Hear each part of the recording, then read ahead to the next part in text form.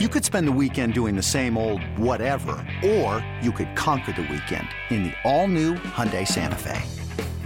Visit HyundaiUSA.com for more details. Hyundai, there's joy in every journey.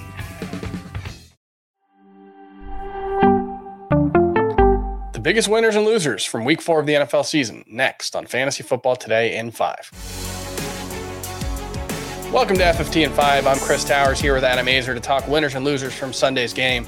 But first, of course, it's a week during the 2022 fantasy football season, which means there were some injuries and some pretty significant ones at the running back position, especially on Sunday. Jonathan Taylor suffered an ankle injury, potentially the dreaded high ankle sprain that we've seen.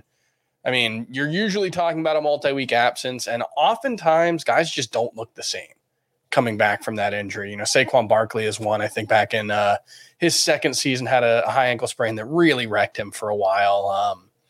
So that's a concern. And then obviously potentially even more concerning, Javonte Williams suffered what Ian Rappaport is reporting is a serious knee injury in Sunday's game. Obviously that's a concern. It's especially concerning because in both cases, these teams play on Thursday night. It's Broncos and Colts on Thursday night. So I think it's very unlikely we're going to see either Jonathan Taylor or Javonte Williams this week. And I mean, what do you think the Colts are going to do at running back if they're missing Jonathan Taylor? This offense kind of a mess right now.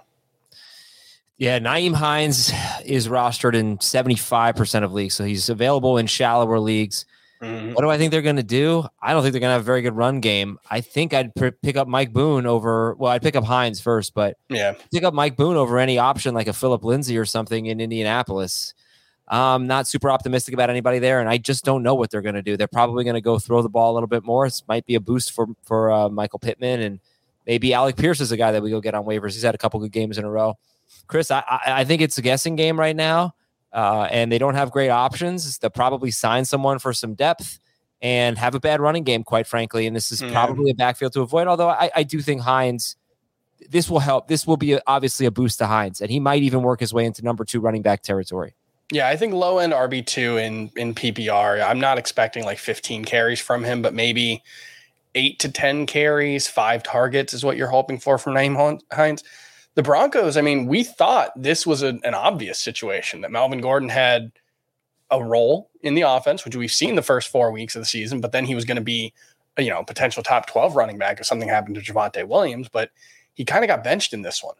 And, after a fumble that led to directly to a touchdown, Mike Boone didn't exactly cover himself with glory. 3 carries for 20 yards, had 2 pivotal, I would say 1 pivotal drop and one that he probably could have caught on the last drive as the Broncos lost. And yeah, it's, I don't know. I don't know how much of Mike Boone's role in week 4 was just punishment for the fumble, whether Melvin Gordon can earn the trust back, but you're not going to be willing to start him as a top 15 option like we thought you would be if Javonte Williams had to miss time. So not yet. It's a concern. But one good performance in that. Right. Or, hey, a couple of good quotes from the coaches on Monday, saying, hey, he's our guy. Are they turning it over to Mike Boone? I don't think so. I think Boone you got to get, though. Because first of all, he's one injury away. And secondly, I think he's going to have kind of a similar role to Melvin Gordon. I think he's going to have 12 to 15 touches, perhaps. They really like him. Yeah, I think you got to get Boone, at least in a deeper league.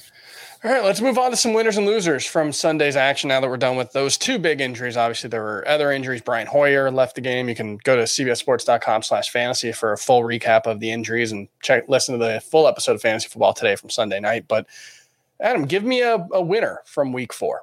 Josh Jacobs started in 70% of CBS Sports leagues, 144 rushing yards, 2 touchdowns, and 5 catches. You can look at a good game from a running back, a good rushing game, and say, all right, this probably isn't going to happen many more times. This is what happens when you're a lead running back. You have some really good games, but it's the work in the passing game, 2 straight games with 5 catches, and that's encouraging.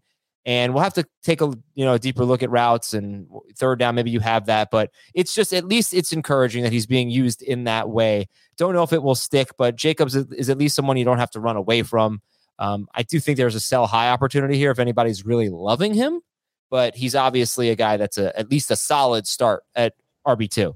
Yeah, I think he's like the 15th best running back in fantasy, but hey, that's still pretty valuable. I'm going to go with Jared Goff as a winner. I feel like I might just not be giving him enough credit. I don't think Jared Goff is a great quarterback, but I thought the Lions offense was going to struggle today without Amon-Ra St. Brown, DJ Chark, and DeAndre Swift. And they struggled to start the game, but they eventually got going. They're giving him a ton of time to be comfortable. He's not getting pressured. And I think the situation that he's in Detroit is pretty good. So Jared Goff, given how few good quarterbacks there are out there, he's going to be in the starting discussion every week, it looks like. Let's get a loser from you for week 4. Yeah, I'll say Antonio Gibson, 13 carries, 49 yards, 3 catches, 14 yards. He has a good role, not a great role. He basically needs to score, and that role might be going away because Brian Robinson could be back next week. And I don't know that Robinson's going to be so great, but I just don't see how this is anything but bad for Antonio Gibson. When are you going to trust Antonio Gibson? He might be someone you're cutting in a few weeks. Yeah, 3-way running back split and a Carson Wentz-led offense doesn't exactly inspire confidence. I'm going to go with Rashad Bateman as a loser this week. He had an opportunity for a big play. There was one. Lamar Jackson maybe overthrew him a little bit, but it was on a slant that Rashad Bateman, if he had caught it, might have been able to take to the house, which is pretty much all he's done this season. He's had like a 45-yard play every single week leading up to week 4, and we saw what happens when he didn't hit the big play. That's not to say that you can't use Rashad Bateman moving forward. It's just to say that there are going to be weeks when the big plays aren't there and he's going to struggle. He's not going to be a consistently productive guy. He's a boomer bust wide receiver 3. So I think this just kind of confirms that for me. And that's going to do it for winners and losers from week 4. For more, obviously, we're going to have a ton on the injuries to Javonte Williams and Jonathan Taylor in the coming days on Fantasy Football Today and 5, and the full episodes of Fantasy Football Today in your podcast feed. So we'll see you next time. Take care.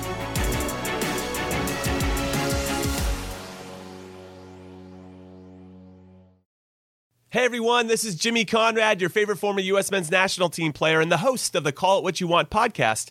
And I'm here to tell you that Vuori is a versatile clothing brand that speaks my language. It's inspired from the coastal California lifestyle, just like me. Its products stand the test of time, just like me. And also just like me, it endeavors to inspire others to live vibrant, healthy lives.